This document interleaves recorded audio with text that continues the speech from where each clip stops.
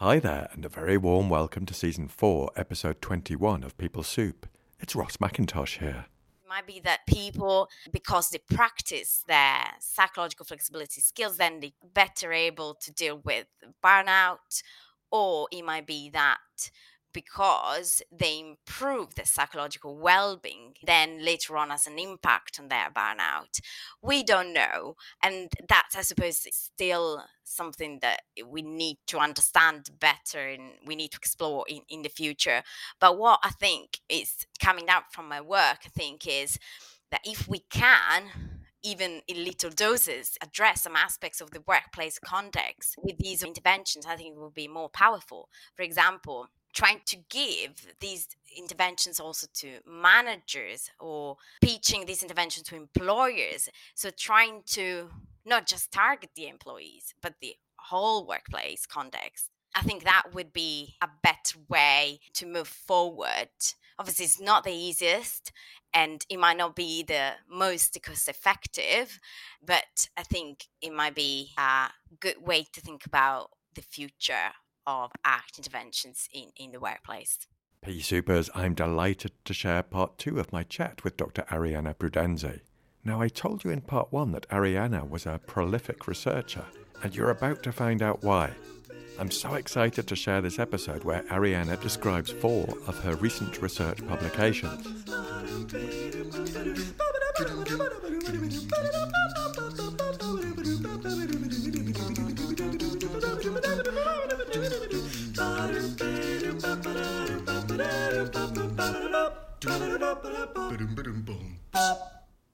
People Soup is an award-winning podcast where we share evidence-based behavioural science in a way that's practical, accessible and fun to nourish your mind to flourish at work. Let's take a quick scoot over to the news desk because reviews are in for part 1 of my chat with Arianna. Over on Facebook, Dr. Jonathan Dowling said, "Lovely episode, Ross and Arianna. Such a fun and connected conversation on dance, language and space. I liked the way you both highlighted how it's great to recognise what matters to us by seeing it in others, and that there isn't the one and only way to live that value, and we can bring it to life in other ways in our own lives. Although I'd love it if you get the chance to go into space one day, Arianna." Here, Jonathan, I thoroughly agree. Thanks to you, and thanks to everyone who commented and listened and shared the episode. If you haven't listened to it yet, I think you might enjoy hearing more from Arianna. For now, get a brew on and have a listen to part 2 of my chat with Dr. Arianna Prudenzi.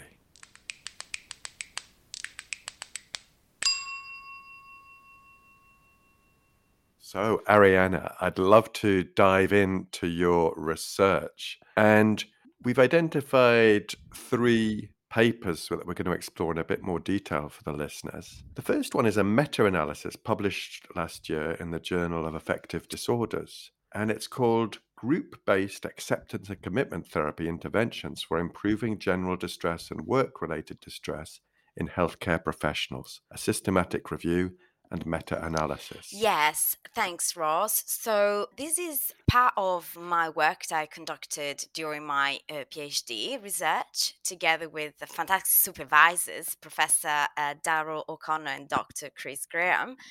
So in my PhD, I've tried to understand how we can use psychological flexibility and self-compassion to improve mental health and reduce stress and burnout of healthcare professionals. So we started off with this meta-analysis in which we wanted to summarize all the literature on the effectiveness of ACT interventions for improving psychological distress and work-related distress in healthcare staff. So now, when we talk about psychological distress, we talk about subjective distress, such as like stress, anxiety, and depression that is related to the individual. When we talk about work-related distress, we talk about distress that is related to the context. So is related to the workload, the interpersonal relationships at work, the workplace culture. So it's not just subjective, it is relative to the workplace, and therefore it's probably more even difficult to change. So what we've tried to do is to understand whether these interventions are effective for both of these two different constructs. And what we found, and I am very excited about this finding, is that this intervention seems to be effective for both psychological distress and work related distress. Now, of course, we have identified with, the assessment of the quality of the studies that the studies need improvement, especially in terms of description of the interventions. So, as CBS researchers, we should really make an effort when we conduct the study and we report them to improve the way in which we do this type of reporting so that the interventions can be replicated. So the quality wasn't the best, and we did assess the quality with two different tools. But overall, we did find a significant effect for the intervention groups in comparison to controls, meaning that when people receive the intervention, they improve, they reduce their psychological distress and work related distress in comparison to those who do not receive the intervention. I think this is a very powerful message for us, from researchers to say to clinicians, to say to people working in different healthcare systems that we do have now, a powerful skill that can help people deal with these problems, which is psychological flexibility. Wow. Thank you for summarizing that enormous piece of work so succinctly. That's really, really exciting. Congratulations to you and to Daryl and to Chris as well. So that's really interesting. And just for the P supers who haven't come across the idea of a meta analysis, it's really where you gather all the research that's been done to date in the field and explore it for its rigor and its experimental procedures and validity, and make an assessment of that as you review a whole host of different features and indicators. There's a whole patterns of structures that you go through to assess the quality of that study. So this is a really promising outcome. Yes, Ross, absolutely. This is a very fascinating and I think powerful message. The fact that we've summarized together all the evidence of these interventions and we found that these interventions are actually effective. As I mentioned before, although these interventions are effective and statistically significant, but with a small effect size, there are ways in which we can improve how we do these type of studies, especially when we do the so-called randomized control trial studies, where we Mm. compare whether an intervention like ACT is effective in comparison to another intervention or a control group where people do not receive the intervention. So we made actually some suggestions in the paper on how researchers can improve the quality of the studies, and I think lots of ways to improve the studies. It actually relates to reporting the intervention. For example, how we can better include what's included in the intervention with examples of the exercises, but also information regarding the people delivering the intervention. Who are they? Are they therapists? Are they mindfulness trainers? Are they students? How many years of experience do they have? Do they receive supervision? Are the sessions recorded? So all this kind of information would definitely improve the evidence of these studies moving forward. And if people wanted to discuss their upcoming research on well-being or ACT in the workplace, would it be all right for them to get in touch with you? Absolutely, I'll be delighted to speak about these work with some people supers. So do feel free to get in touch with me. Thank you. Thank you so much, Ariana. Just thinking about that paper, there's something related, which is a chapter in an upcoming book which involved you and Paul Flaxman and Lucy Zernarova. Yes, it's a very exciting collaboration that we started a while ago, but it's now completed. And this is a chapter that is currently in press for the Oxford Handbook for acceptance and commitment therapy, and is a chapter about the evidence to date of ACT in the workplace. So we've tried to put together all our brains to come up with something that is quite descriptive. So it's not a meta-analysis, it's a descriptive chapter of the evidence to date, what's been done in various workplaces, not just healthcare stuff. And I think this is exciting because what we've seen is that there is a lot of work has been done by a lot of good researchers, and yeah, the evidence is definitely growing and is a fascinating time for contextual behavioral science.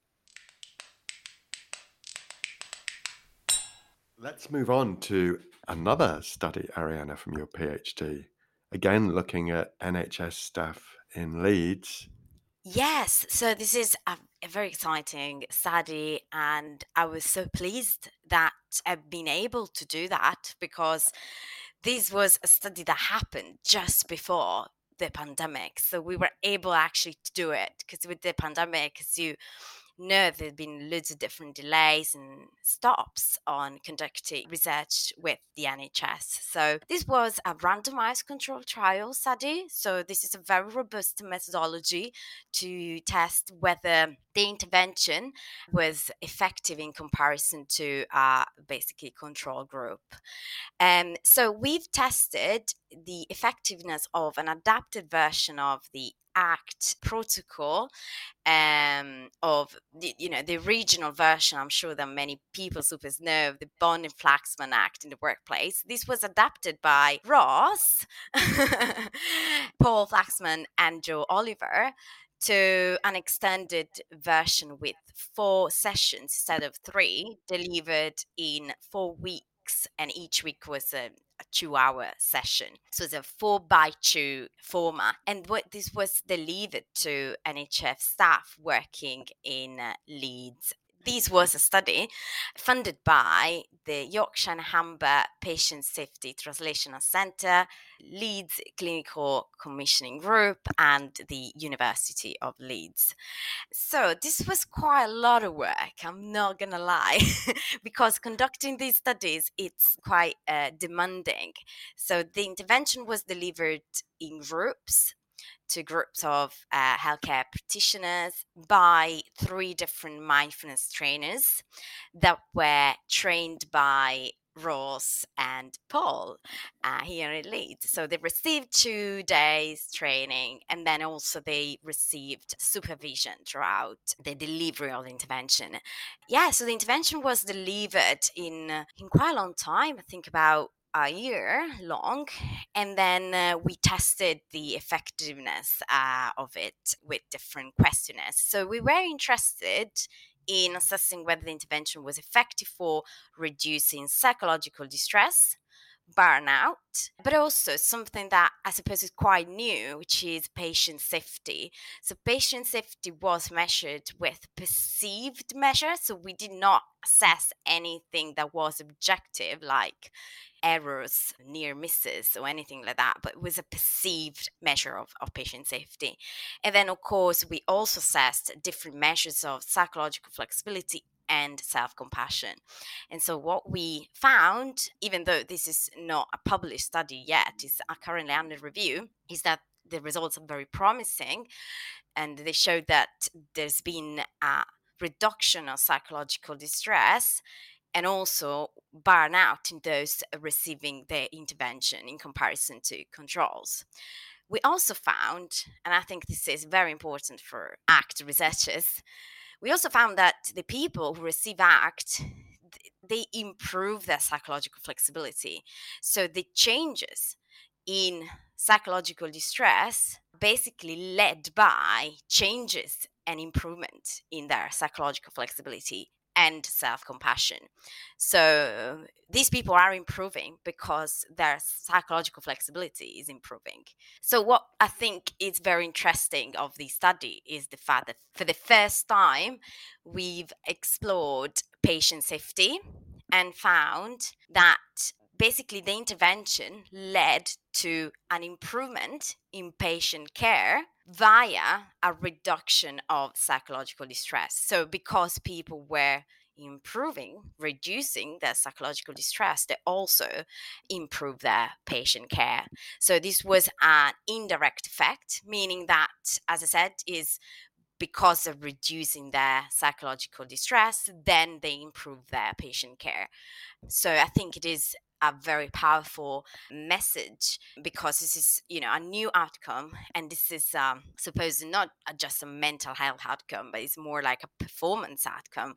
And I think it's good that we kind of start exploring a bit more whether psychological flexibility can improve also our performance at work. It's fascinating, Arianna. Thank you for, again, summarizing that paper so beautifully. I can't wait for it to be published. Fingers crossed it won't be too much longer. I know you can't comment on the process. So, yeah, it is very fascinating. I have to say that for those who are interested in patient safety, which is, I suppose, quite new in the CBS world, and burnout, well being, and also the relationship with psychological flexibility and self compassion, we've also published another study last year in Psychology, Health, and Medicine, in which we tried to explore the association between all these variables together. And I think that that paper, even though it's a cross sectional study, so it's not a trial, it's not like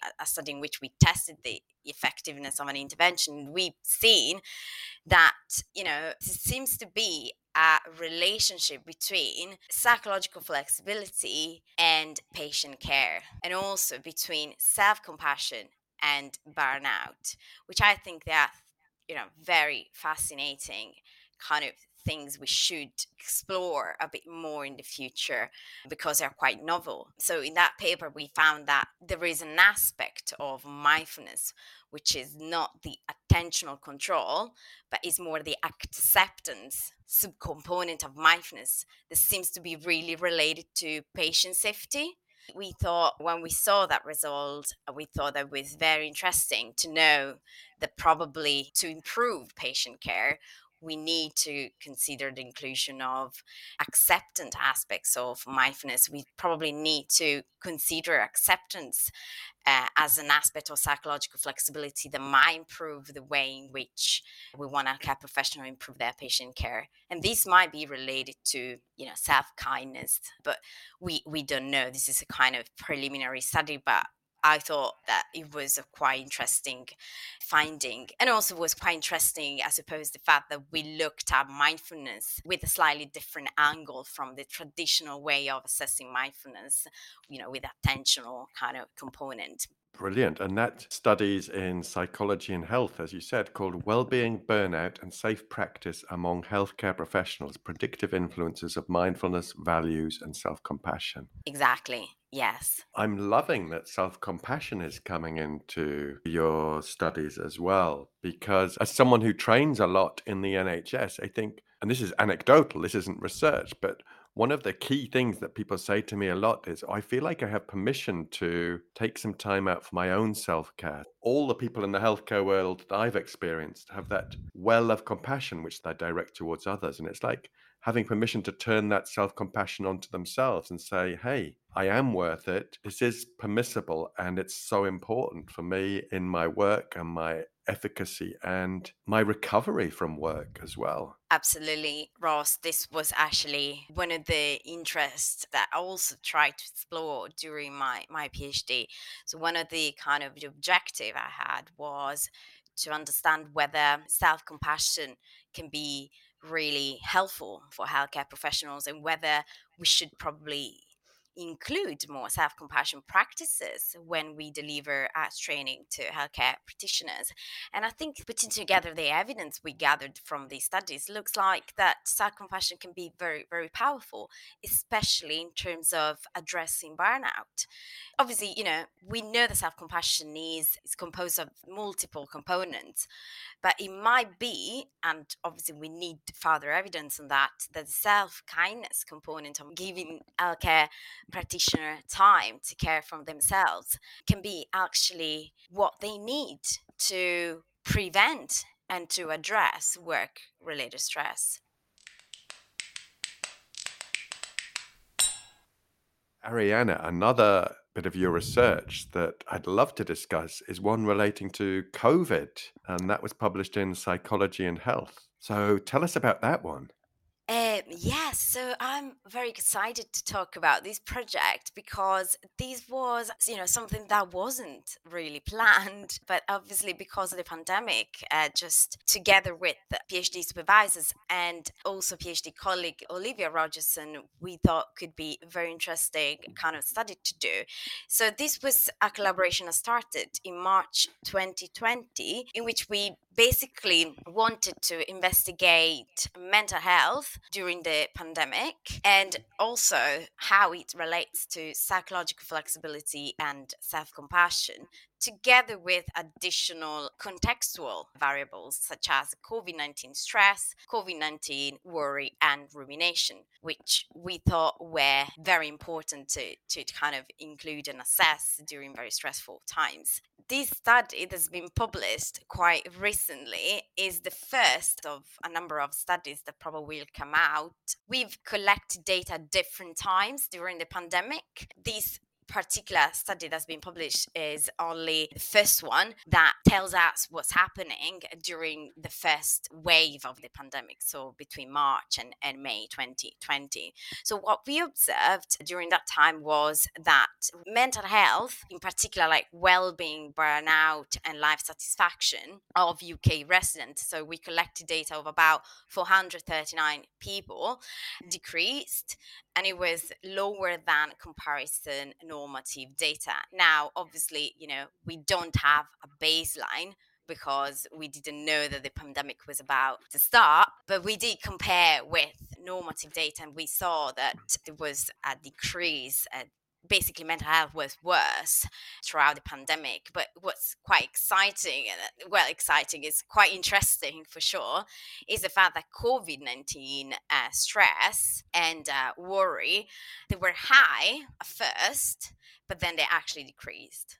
And that is because probably, people adjusted to it, whilst quality of life actually decreased. So I think that was quite interesting. But to be fair, quite consistent with our expectations. And then what we tried to do was we assessed psychological flexibility and self-compassion, but the way in which we did that was, I think, quite different from the way in which, we've done that in other studies. So we assessed psychological flexibility with two different measures for each subcomponent. So we assessed it with a trait measure, that means like how ones tend to behave, and with the state measure, how one is behaving. So the state measure is more like representative of that specific moment and context, while the trait measure is more representative of how one person tends to behave normally. And so we saw that psychological flexibility seems to be a protective factors of health for both the trait and the state measure, meaning that people that have higher levels of psychological flexibility, that have better able to deal with stressful situations like the pandemic. So again, this wasn't a study on healthcare professionals, it was a study on UK residents. But I think what this kind of study with quite fancy analysis is telling us is that we have a powerful tool that is able to help people when we are facing stressful scenarios, and we should use it because there is effectiveness of it and is out there. Brilliant. Thank you so much for sharing that one too. And as I said in my introduction, dedicated and prolific in her research, Arianna, you've just demonstrated that for us. Thank you so much for talking about those three papers. And there'll be links to all of those papers in the show notes for this episode too. And as you've said, you're happy to talk about these. Absolutely. Very happy to, share any thoughts, and feel free to get in contact with me if you're interested in this work. You haven't stood still. You finished your PhD at Leeds, and now you're in a post at the University of Birmingham. Yes, so I'm in a very exciting post at the University of Birmingham, working as research fellow together with Professor Stephen Mahawa. So, in my current post, I'm still continuing my work around workplace mental health and how we can help people change their behaviors at work. So at the moment, I'm working on a very large and exciting project that is called Mental Health and Productivity Pilot. So this is a 6.8 million grant funded by the Midlands Engine to try to develop and test interventions for helping employers, employees, organizations to improve mental health and productivity in the workplace. So we are working together with a number of different universities in the Midlands, but also partners to try to improve mental health. So there are different interventions that are currently being developed and tested, and these are interventions in work. So meaning that these are interventions for, people, employees who are still at work, but they are struggling. And there are interventions for people to return to work. So when they are on sick leave.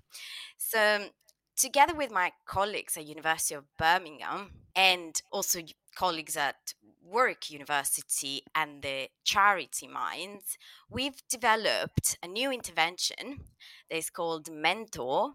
That is an intervention to help employees who have a clinical mental health condition and are receiving NHS treatments. So, this is a specific group of employees who do not usually receive a lot of help earlier on. So, these are employees that we usually see when they go on sick leave. So, what we are trying to do, given also our research interest in early interventions, we're trying to help them at an earlier stage.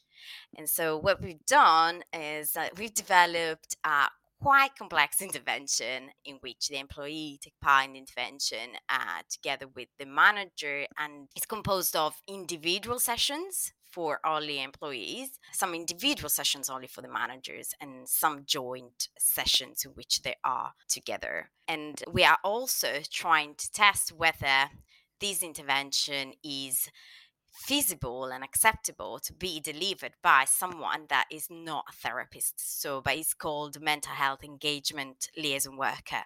So, it's a liaison worker that's been trained for 2 weeks in delivering the intervention and in giving these sessions one to one to employees and their managers. So excited by this. I'm so delighted your energy and skills and experience are being directed into this field further. I love the model of involving the person, their manager, and some solo sessions, some joint sessions. I think it's absolutely fascinating. And I look forward to hearing more about what emerges from this. I know it's early days at the moment. Yeah, so we are basically at the stage of we developed the intervention, but we are testing at the moment. But what I can probably share is the fact that we've included psychological flexibility in the model. And for me, it's been amazing to be able to do that, given the fact that we got a lot of evidence that psychological flexibility is a powerful skill to include in this sort of interventions when people are struggling. So, Ariana, I like to ask my guests for a takeaway, something that people could maybe just reflect on or try. Do you have any takeaways for our listeners? Yeah, so based on my experience of using ACT and psychological flexibility in the workplace, I've understood that through experience, obviously, and facing challenges, that going to an organization or working with partners and introducing psychological flexibility, it can be challenging at times because it can be misleading and it can be difficult to understand. So I think the way in which we pitch psychological flexibility, it is crucial, especially when working with people like managers. So instead of using words like acceptance, I tend to use a definition of psychological flexibility that is more pragmatic, which is psychological flexibility as open and aware and active. For me, has been the best way to introduce psychological flexibility to people that are completely new to this in a brief and short amount of time. So, yeah, I would definitely encourage to think about how you can present psychological flexibility in a more accessible way. Then again, based on my experience, I've always seen very positive outcomes when working with value based work. So I think when working in these settings, including value based work is very powerful. And also powerful in a short amount of time. And I think this is because people are already familiar with values when we walk into an organization, especially if we work with managers. So people get a lot of motivation when they connect with their values, their, personal, but also values at work. And I think this is a good way to obviously set up whatever kind of work you want to do that includes behavior change, action planning, or goal setting. So, including values in the workplace, for me, it's been extremely successful. And then I suppose that think about the limitation of the tool we've got. So we know that psychological flexibility it is helpful, but also it's important to acknowledge that sometimes there are challenges in the workplace that are very difficult to address that are related to the context. And from our work, what we've seen is that psychological flexibility helps also with work related distress. Probably these happen a bit later than psychological distress. So, what we've seen in my studies is that psychological flexibility might help with burnout, but this seems to happen a bit later on, like at follow up. Now, we don't know why that's the case. It might be that people, because they practice their psychological flexibility skills, then they're better able to deal with burnout, or it might be that because they improve their psychological well-being then later on has an impact on their burnout. We don't know, and that I suppose is still something that we need to understand better and we need to explore in the future.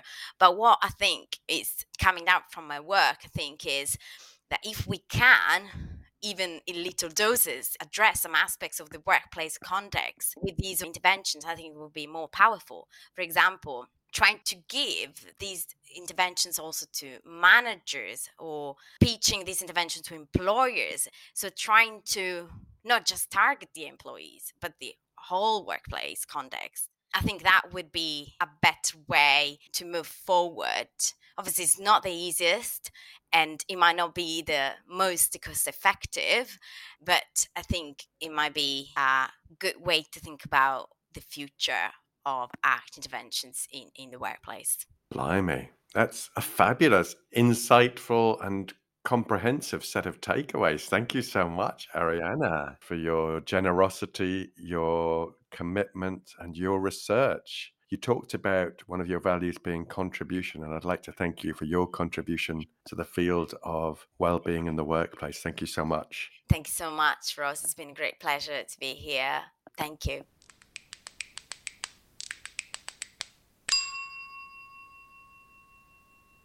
That's it, part 2 in the bag. Thanks so much to Arianna for being such a generous guest and sharing her research insights. If you like this episode of the podcast, could I invite you to share it with one other person? I'm really keen to spread the behavioural science and skills with more people. Of course, a subscription, follow, rating or review are also very much appreciated. You'll find the show notes for this episode at rossmcintosh.co.uk.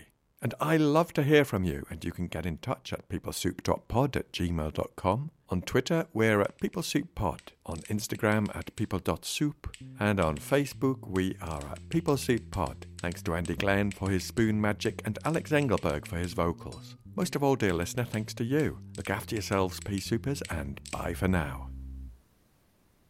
Oh my God, I enjoyed that so much, to be fair. It's been great fun. I love to talk about these things. And, the fact that you also do loads of work that is in line with this is great.